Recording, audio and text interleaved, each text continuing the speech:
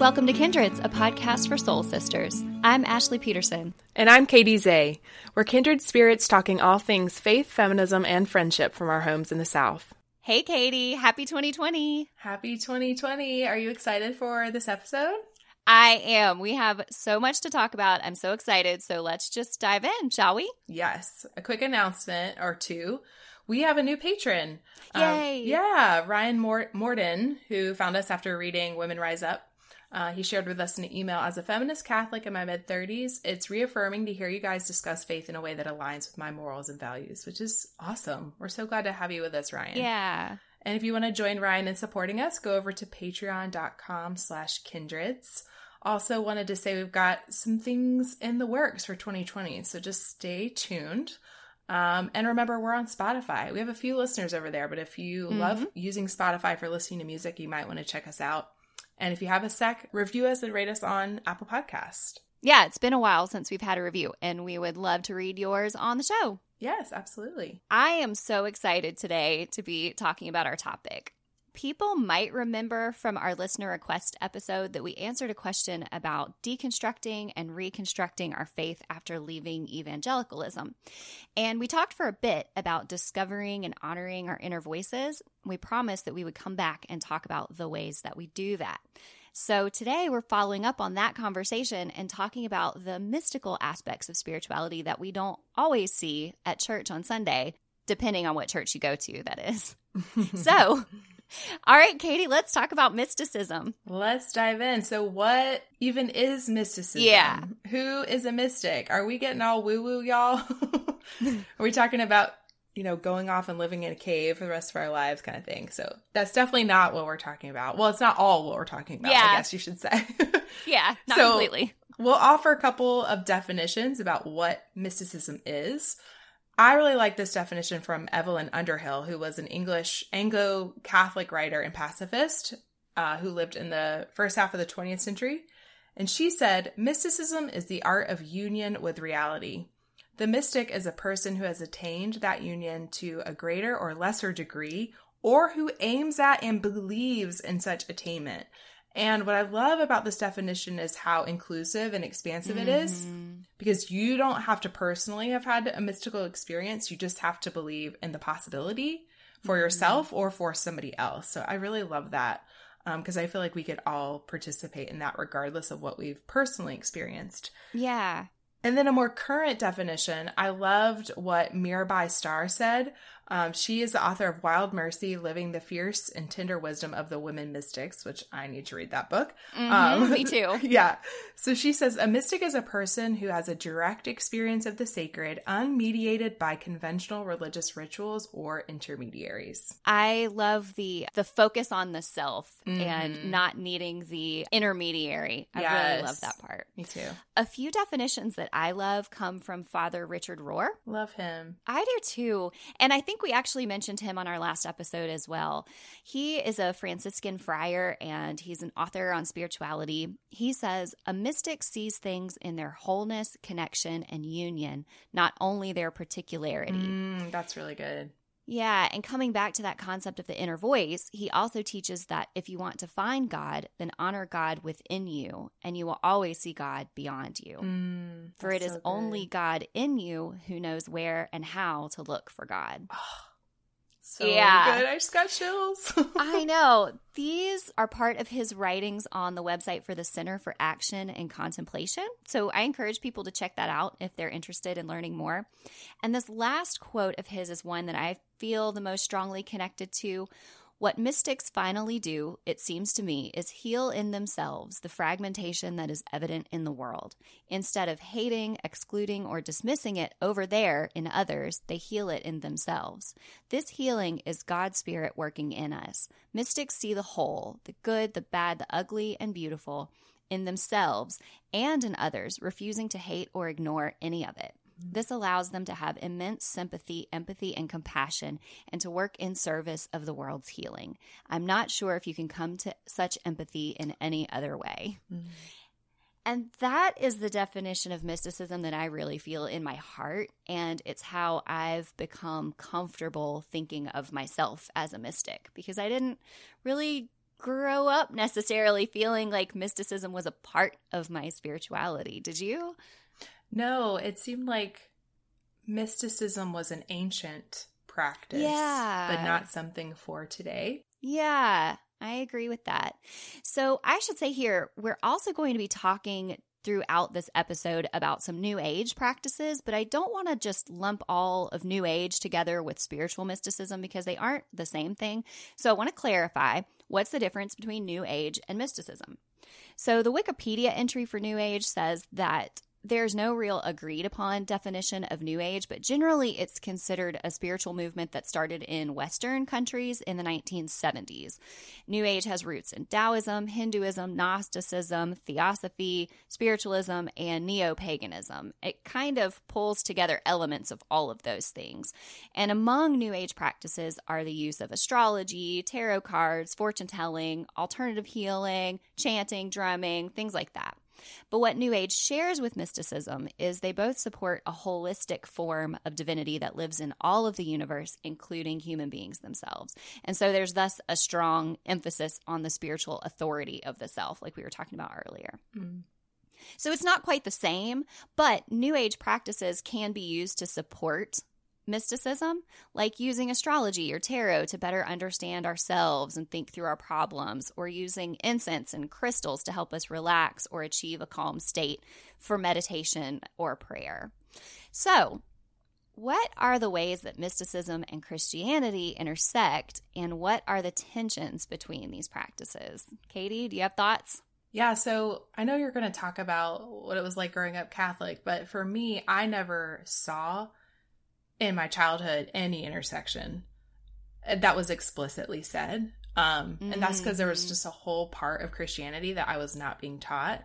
And that was early ancient Christianity. So talking about the first few hundred years after Jesus was murdered. And before Christianity was really Christianity at all, it was a form of Judaism that people were practicing. And before it was the official religion of the Roman Empire, which Constantine did in the 4th century. So there are all of these sacred texts that have been found really over the last couple hundred years that didn't make it into the canon, that were actually supposed to be destroyed once the canon of the Christian New Testament was put together. So, but there were these scribes who, found ways to hide them, and we've now found them. So a lot of these texts that we don't find in a traditional New Testament are very, very mystical in nature. The way that Jesus is described, the way that he talks, it really is about the inner realm, like very similar to what Father Richard Rohr was talking about. So some of my favorites of those texts are the Gospels of Thomas and the Gospel of Mary, and that's Mary Magdalene, and I'll talk a little bit more about that later. But in these ancient texts, Jesus is really talking about the inner realm of the self. So just a couple of quotes. This first one's from the Gospel of Thomas. He says, "If you bring forth what is within you, what you bring forth will save you," right? So like starting from within, right? Oh, it gives me chills.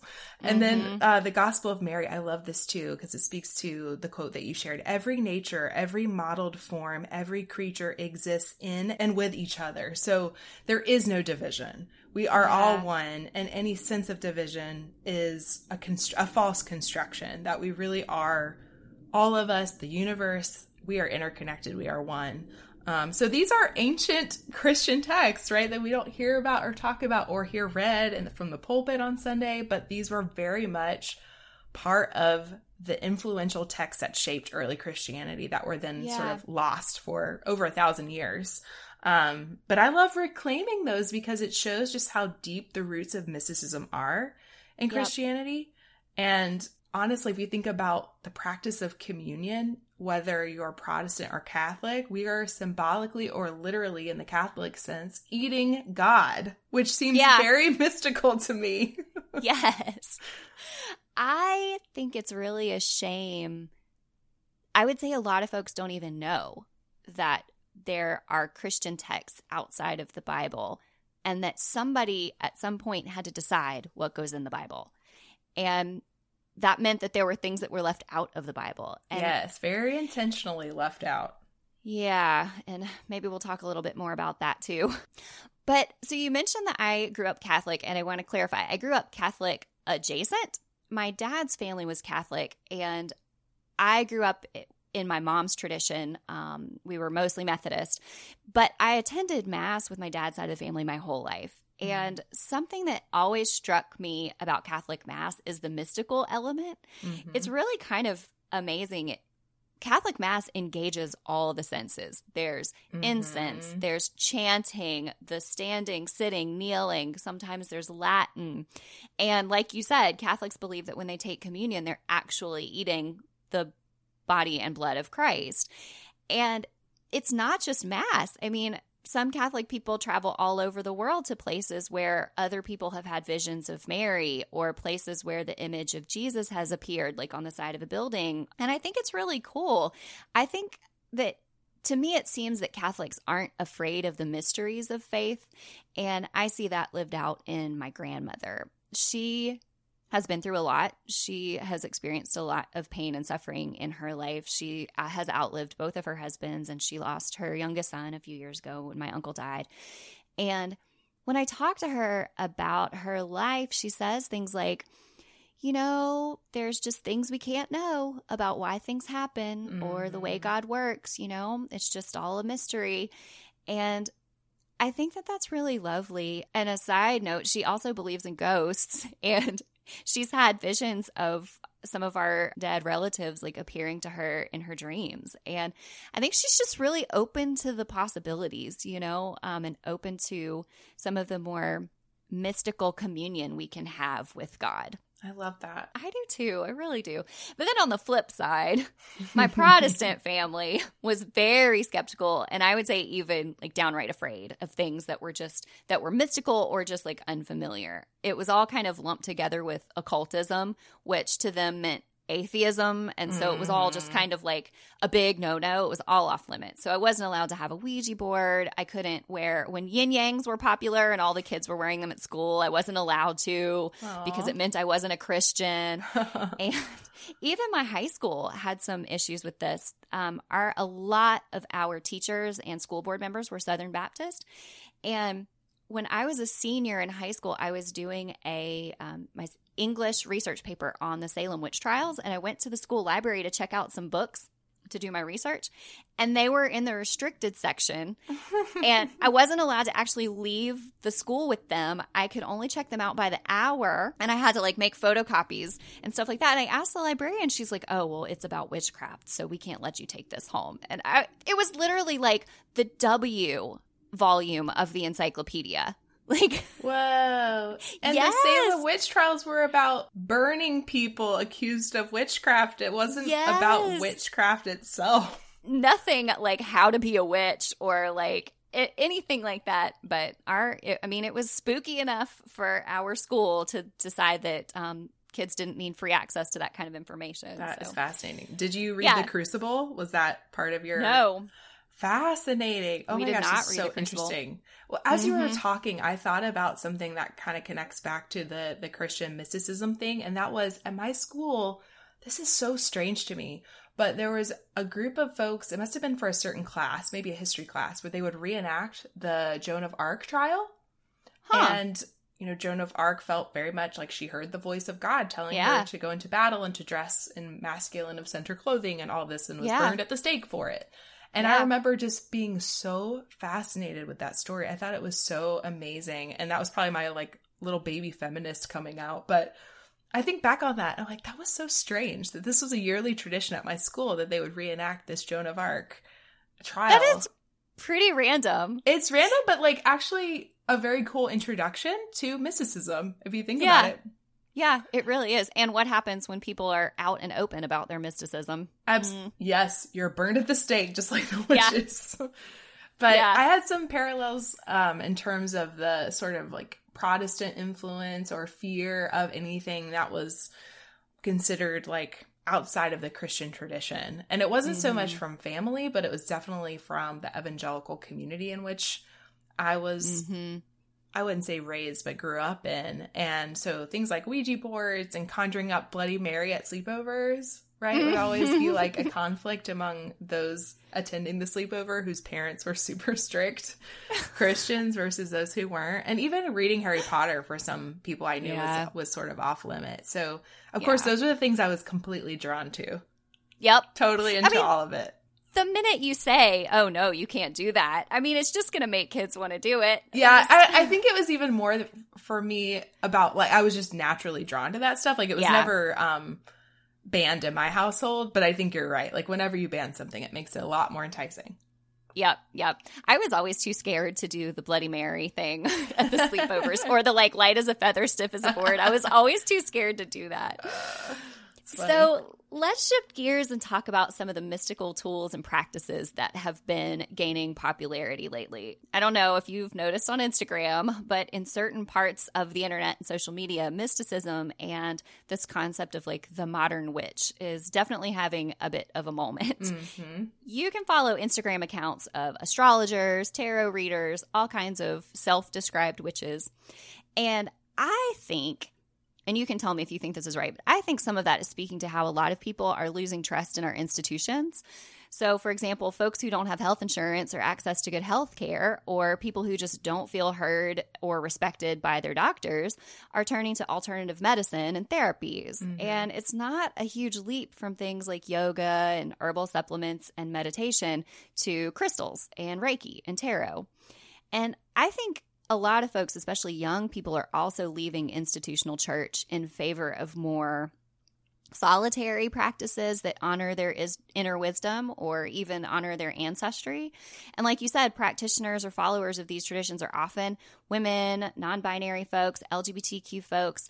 I also came across this article in The Atlantic called The Witches of Baltimore about how young Black millennial women are leaving Christianity to explore the spiritual traditions and witchcraft of their African heritage, which mostly stems from the Yoruba traditions of West Africa. So I don't know. What do you think, Katie? Yeah, well, you're definitely right in terms of the uptick in the interest in people self-describing themselves as witches or practicing different things, going back to their ancestral roots. And I see it as this collective pushback against the ways that our institutions have told us that we can know something or be an authority in something, because that's how we preserve institutions. We gain institutional respect so that we can then become leaders of the institution and keep it moving. And that's how we are considered legitimate or not. And this is definitely true of Christianity as well. Like when I was talking about, the texts that were left out by the Roman government and the councils of Nicaea that put the New Testament together, women were so incredibly influential in these early Christian movements, including with Paul, y'all. I'm just saying. But for the religion to be legitimate, it was basically stripped of all of these feminine influences.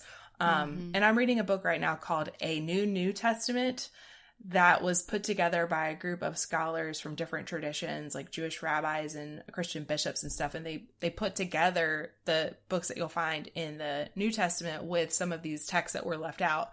And you can see how the texts that were excluded were deliberately chosen because they questioned patriarchy. So it's like the whole thing just starts to tell a narrative, right, about what are the values that we want. And it was all about preserving male dominance. So, and when I was thinking about what that looks like today, especially when thinking about the ways in which women or people who identify as feminine of center are drawn to this stuff, the article that I quoted from with one of the quotes is from an Oprah magazine article called Signs You Might Be a Mystic. And I thought this is so interesting because, it's really mainstream, but it also shows that it's popular among women's audiences in particular. And we know that when something becomes popular among women, it's immediately dismissed as frivolous, which I know you have thoughts about. Frivolous, basic. Anything we like is basic. So even our spirituality gets lumped in with pumpkin spice lattes and Ugg boots and which is disempowering then the movement of energy of us coming together in community, right? Absolutely. So there's something very sinister undergirding that, which is the patriarchy doesn't want this happening, y'all. Yeah, absolutely. So just make it sound silly, make us seem like we're basic or frivolous so that we won't continue. So we've got to keep doing it. And when I think about how this conversation about mysticism connects with the work that we do for the social good and for justice, it's about dismantling those systems of oppression, patriarchy and others that that have told us the only way that you can know something is be taught something externally by an authority who's white and male, and know it in your brain and in your intellect. And it's told us to cut ourselves off from the other ways of knowing things. And, you know, I guess I will call myself a mystic in the sense of what Evelyn Underhill said, that I believe an encounter with the divine is attainable. Then to me, practicing mysticism is an act of resistance, because I am actively rejecting the idea that the only way I can know something is intellectually. And I'm choosing to embrace the other ways that I know things, either at a heart space or a gut level, or that like chills in my arms and legs. Just saying, like, actually, there's lots of different ways that we can know something. And as a white person in this space, it helps me decondition myself from those cultural ideas that the only people who can lead in our movements or contribute are people who've been schooled in a certain way, or can write or speak in a certain way, who are elitist, white, male, straight Christian. And it helps me decolonize my mind. And that means it helps me see the ways in which I've been conditioned to think and react to others. So I think all of these experiences of other ways of knowing help me remember that the divisions that we create amongst ourselves are false constructions, because we are at the very core interconnected, and we are all one, and what we do to ourselves and to each other impacts everybody. So I believe that in my head, but I think these spiritual practices are actually root me in the truth in a way that I feel in more than just my brain. I feel it in a soul space. Does that resonate? Yes, absolutely it does. I don't think I can top much of what you said. I guess I was thinking about like other ways that we kind of dismiss the sort of knowing that we call it irrational. We say there's no science to back it up. Right. And so we just dismiss anything that's sort of in the mystical realm as just pseudoscience or just BS, you know? And I can't help but think that it's because anything women are into, our culture makes it small. So I want to dig in a little bit to why mysticism, New Age practices, witchcraft seem to be suddenly gaining popularity. I came across this article in the New York Times a few months ago called "The Witches Are Having Their Hour." And this article is an interview with Pam Grossman, who's a writer and a podcaster. She has a podcast called The Witch Wave, if you're interested. She is a self-identified witch, and I love what she has to say about it. She says, with every wave of feminism, there's a renewed interest in the witch. This started as early as the 19th century with the suffragists. Matilda Jocelyn Gage, who was a contemporary of Susan B. Anthony, wrote a book in 1893 called Woman, Church, and State. And in that book, she talked about how she believed those who were accused of being witches were, in fact, brilliant minds of their age and a threat to the patriarchy. So I feel like Pam Grossman would probably agree with a lot of the things we've been saying today. Yeah, I think so too. But of course, I feel like we should mention whenever something gets popular, there's always the need for the conversation around who started it, who it's meant for, who's co-opting it or appropriating it. And you mentioned earlier, you know, we are white people in this space talking about mysticism. And we need to make sure that we're mindful that we see this kind of co-opting and appropriating happening all the time in fashion, music, even the natural birth movement.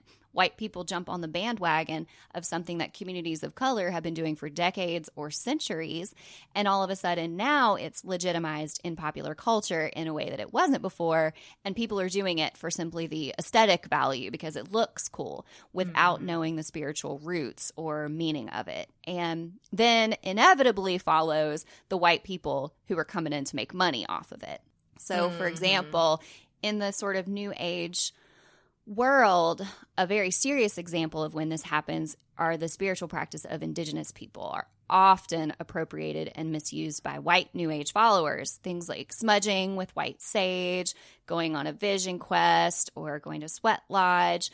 Even things like wearing feather headdresses to music festivals. Like those things have sacred meaning in cultures that we need to understand before we just are like, oh, this looks cool or this might help me meditate. Like we need to do a little research first, find out what the actual meanings of it are before we just take it and use it for ourselves.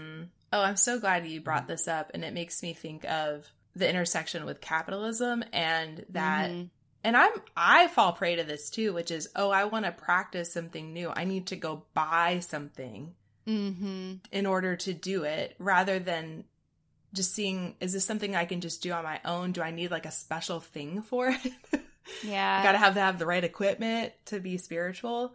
Yeah. But that commodification of spirituality, and we've talked about this with self-care as well. Yes. And the appropriation of it for the white consumer is something that we always need to be aware of. And this is a little bit of a tangent, but I just did my 23andMe because I really want to figure out where the heck did my family actually come from, and maybe start exploring what the religion of the indigenous people there was. So most of I think the strongest percentage is from Ireland, which I've never been to Ireland. I'm like, maybe I need to go explore kind of Celtic traditions and see if that resonates with me at a different level than just like going and handpicking something because it looks cool. Like really trying to think about, like, in an authentic way, what can I claim as my own heritage, and then what can I learn from other people's heritages that are not mine. Yeah, and I don't remember what episode we've talked about this on in the past, but I think maybe in our What It Means to Be White episode, we talked about how white people often feel like we don't have a culture. Mm-hmm. And so we exoticize the cultures of people of color. And I think that happens in this spiritual realm as well. Like we feel like we don't have a spiritual lineage, but I love what you're doing. You're actually looking back at your own ancestry to find out like what your spiritual heritage might be. And I think that that's so cool. And to be fair, I did buy something for that, but I wouldn't have known otherwise, you know? Yeah. Because we don't have that record in my family. And I feel like that's one of the downsides of being pulled into whiteness in the U.S.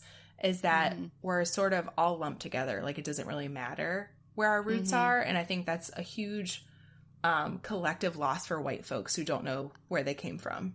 I agree with that. So we're going to shift and talk about things that we've tried in this realm, which I know could be a whole other episode, I have a feeling. Yeah. But are there a couple of things that you want to share that you have been doing that our folks might want to try out? Yes. So I had a moment last summer. I think 2019 was a tough year for both of us. It was. I had a moment last summer where I was just completely exhausted and burned out from work and life. And deep in my soul, I felt a call to shake things up. I realized that my old ways of taking care of my heart and my spiritual life and my mind just weren't cutting it anymore. So I decided to start trying some new things and some new ways of looking at the world. And this feeling happened to align with a full moon, which, if you believe in synchronicity and that things happen for a reason and that timing happens for a reason, you might believe that's not a coincidence.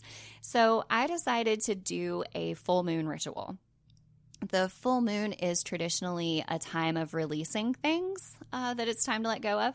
So I wrote a list of things that I was ready to let go of, and I burned them one by one in a candle in the moonlight, said a prayer, kind of really grounded myself intentionally, and I can't even tell you what I wrote on that paper now because that's like how seriously I believe I've let it go. I don't even remember what I wrote. Oh, that's so good.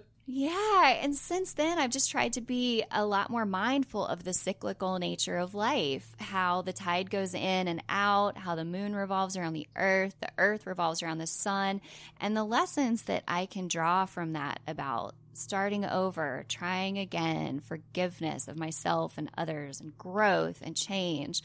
And I have a journal calendar that's based on the lunar cycle and not the Gregorian calendar, which has been challenging me to just rethink the nature of time and to think about things as having a season. And that's been a really fun way to connect with that idea. So that's one thing. And then another thing I've done is I've set up a small altar on a shelf in my bedroom, and I've mostly put items that belong to or were given to me by the women in my life, family and friends, and some who are no longer with us. And I smile whenever I pass by it. It gives me courage, and it makes me think of the like feminine ancestry and energy that I'm tied to, that I'm furthering. Oh, I love that. And then the connection to the moon, right, is the feminine energy as well. Yes. That's so beautiful. Yeah. So what about you? Well, I want to say thank you to you because I think that your spiritual awakening, if that's what you want to call it, I don't want to put words into your mouth, but I think your exploration and talking about it with me really opened me up to also explore. So it feels like not derivative, but I feel inspired by you. So I've been practicing some things too, and I really think that tuning into the rhythms of nature and the universe is powerful, and I love the idea of the lunar journal / calendar. I think that that's really great. So one thing that I've started to do when I go for walks outside is I leave all my devices at home so I can really be connected to like the sounds and the trees and the birds and the sun and the moon and all of that. I feel like I've just sort of like closed myself off a little bit from nature. And so allowing myself to see and experience, and like even sometimes I'll see the birds, like a flock of birds will come by and I'm just like, hello birds. Like just, it sounds silly, but it really does make me feel more connected to the world around me. And remember, I'm never alone. Yeah. Yeah. So that's a very simple thing that anyone could try. Even if you live in a city, like maybe there's even just a tree that you pass by or birds around. It doesn't have to be like a nature walk, out at the park. It can just be wherever or the beach. You are. Yeah. And then some other things that I've tried that I really like that are, I would say these are things that have stuck for the last few months. So one is guided meditation. There's so many good ones available on YouTube, and other apps like Insight Timer that's free. Just for me, I've talked about meditation being really challenging, and it was because for me, focus on the breath is not enough. I need something that is very immersive and like lets me follow a storyline.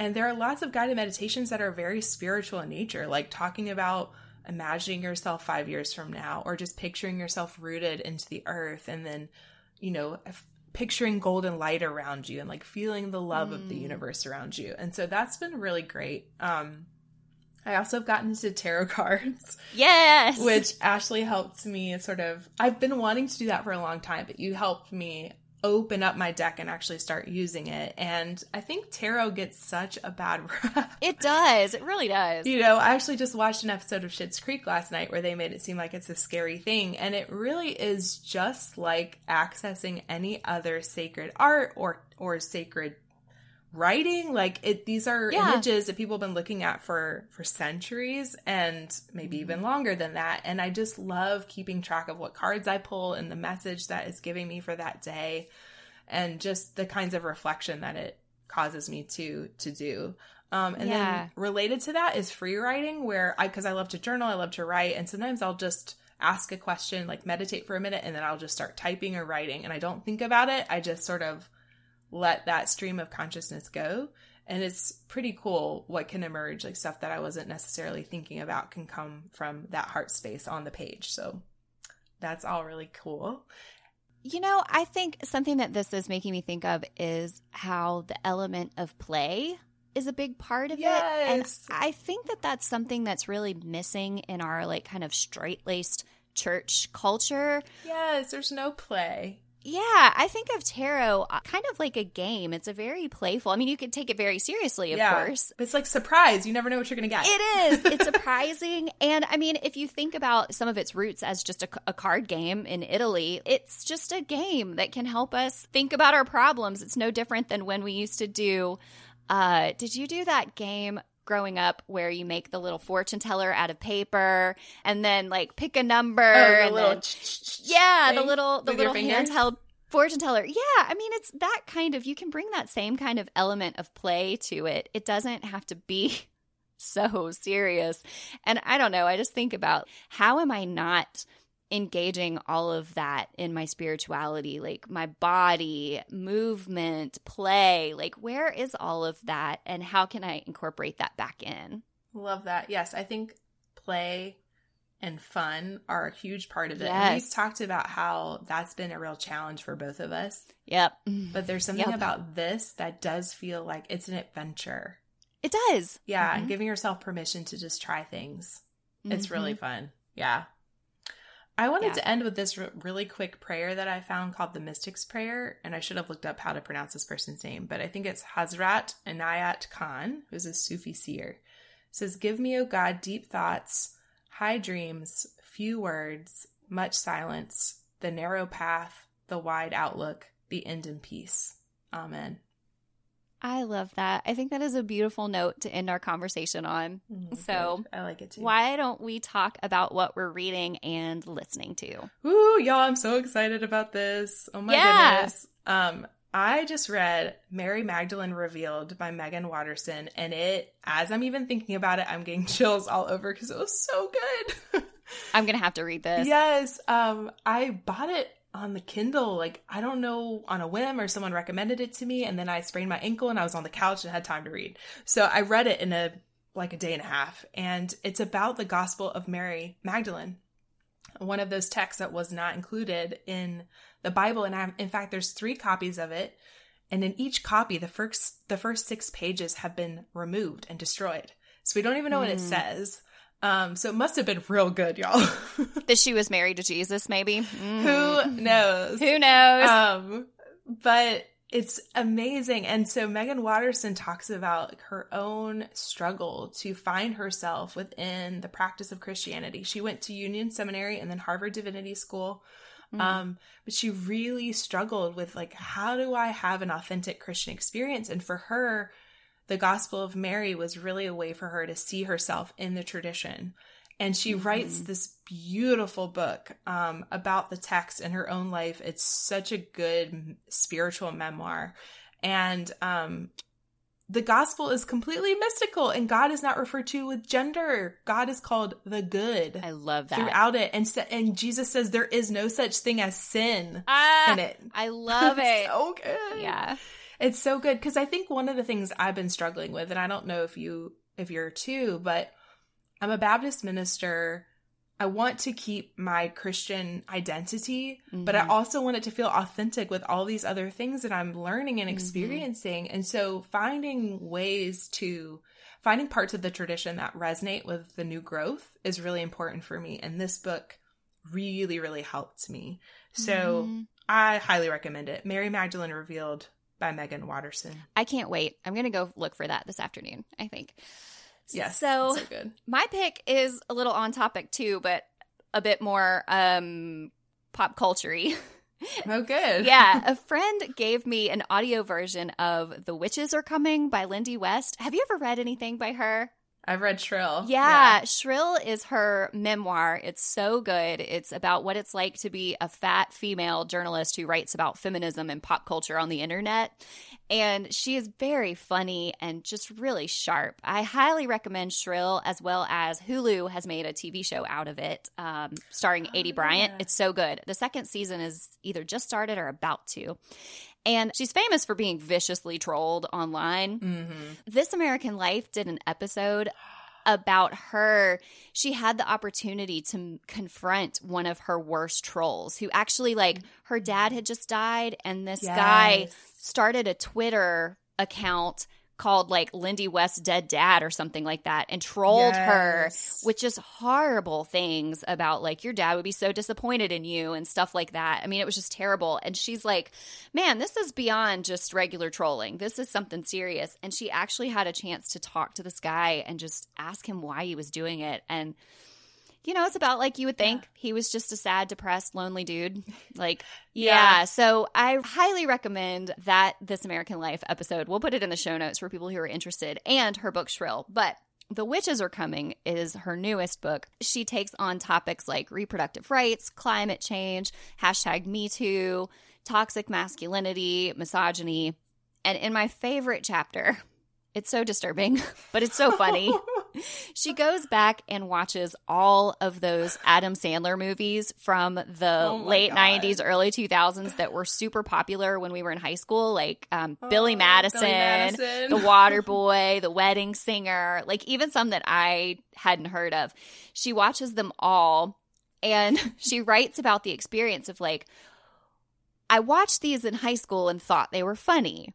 And I didn't think too much about them, but now I'm watching them again as an adult, like in horror, because I'm realizing that these were the movies that were teaching the teenage boys of our generation how to be men. Oh my gosh. Yeah, when you think about that, just it's funny, but it's also sobering. And that's the whole book is like that. It's a very kind of serious, sobering take on just our pop culture attitudes right now. And she addresses our politicians using words like witch hunt to describe just like being criticized, you know? Right. And just how insulting that is to people who were actually murdered as witches throughout time. And that was always women and people from marginalized communities, not like powerful white dudes, you know, with political office, you know? So it's a great book. Highly recommend. That's The Witches Are Coming by Lindy West. Adding it to my Goodreads list. And now, Katie, you're up for Kindreds of the Moment.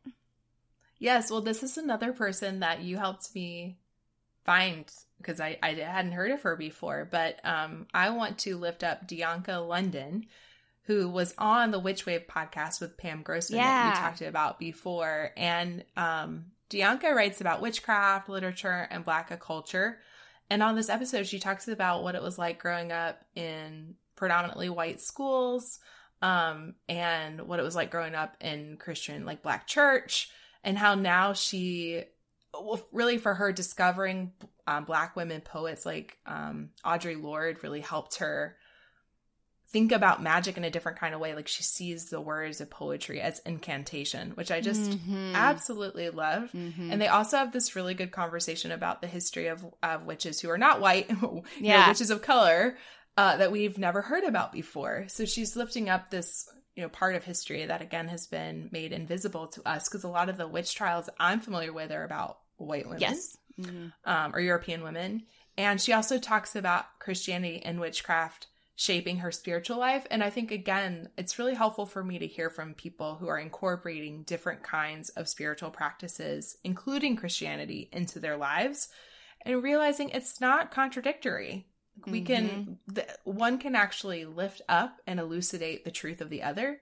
And I just really loved her conversation. I found it just to be very compelling and very inspiring. So that's Dianca London. We'll put her Twitter and Instagram accounts up so you can follow her writing and pictures and her life because she's just awesome. And I'm so glad that she was on the Witch Wave. Yeah, me too.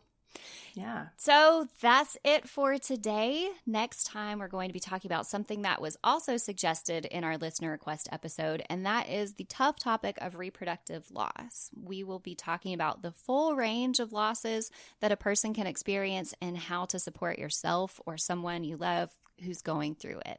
So that's going to be really important. Yeah. All right, really Katie, important. I'll talk to you then. Talk to you then.